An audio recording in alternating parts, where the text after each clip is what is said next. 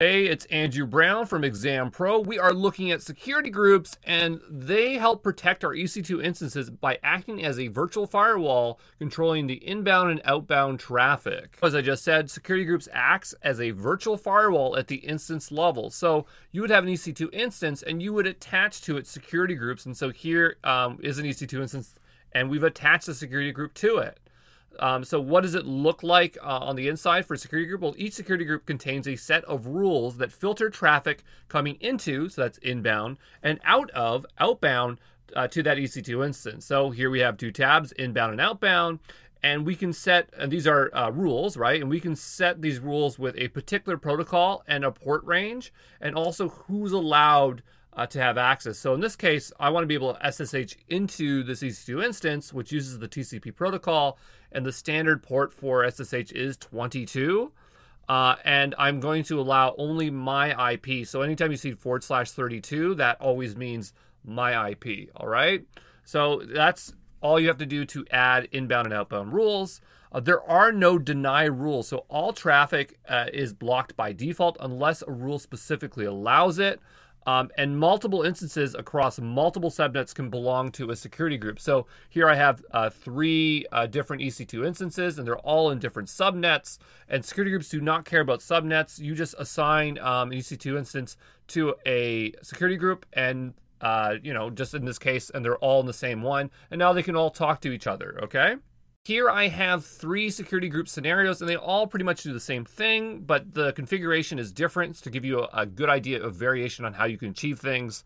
And so the idea is we have a web application running on EC2 instance, and it is connecting to an RDS database to get its information, running in a private subnet. Okay, and so in the first case, what we're doing is we have an inbound rule on the SG database saying allowing anything from 5432, which is the Postgres port number for this specific IP address. And so it allows this EC2 instance to connect to that RDS database. And so the takeaway here is you can specify the source to be an IP range or a specific IP. And so it's very specific. It's /32, and that's a nice way of saying exactly one IP address. Now, in the second scenario, it looks very similar, and the only difference is instead of providing an IP address as the source, we can provide another security group. So now anything within the security group is allowed to gain access for inbound traffic on 5432, okay? Now, in our last use case down below, we have inbound traffic on port 80 and inbound traffic on port 22 for the SG public group. And then we have the EC2 instance and the RDS database within its own security group. So the idea is that that EC2 instance is allowed to talk to that RDS database, and that EC2 instance is not exposing the RDS database well, it wouldn't because it's in a private subnet, so it doesn't have a public IP address. But the point is that this EC2 instance now is able to get traffic from the internet, and it's also able to accept someone from like for an SSH access, okay? And so the big takeaway here is that you can see that an instance can belong to multiple security groups, and rules are permissive. So when we have two security groups, if this one allows, then this is going to take precedence over SG Stack, which just doesn't have anything, because it denies by default everything, but anything that allows is going to override that, okay? So you can nest multiple security groups onto one EC2 instance, so just keep that stuff in mind. There are a few security group limits I want you to know about, and so we'll look at the first. You can have up to 10,000 security groups in a single region, and it's defaulted to 2,500. If you want to go beyond that 2,500, you need to make a service limit increase request to AWS support. You can have 60 inbound rules and 60 outbound rules per security group, and you can have 16 security groups per ENI, and that's defaulted to 5. Now, if you think about like how many security groups can you have on an instance, well, it's depending on how many ENIs are actually attached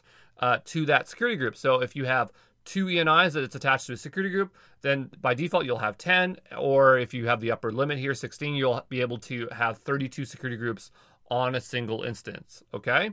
So those are the limits, I thought were worth telling you about. So we're going to take a look at our security groups cheat sheet. So we're ready for exam time. So security groups act as a firewall at the instance level. Unless allowed specifically, all inbound traffic is blocked by default. All outbound traffic from the instance is allowed by default. You can specify for the source to be either an IP range, a single IP address, or another security group. Security groups are stateful. If traffic is allowed inbound, it is also allowed outbound. Okay, so that's what stateful means.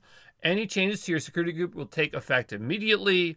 EC2 instances can belong to multiple security groups. Security groups can contain multiple EC2 instances. You cannot block a specific IP address with security groups. For this, we need to use NACLs, right? So again, it's allow by default. Everything's deny and you're only allowing things, okay?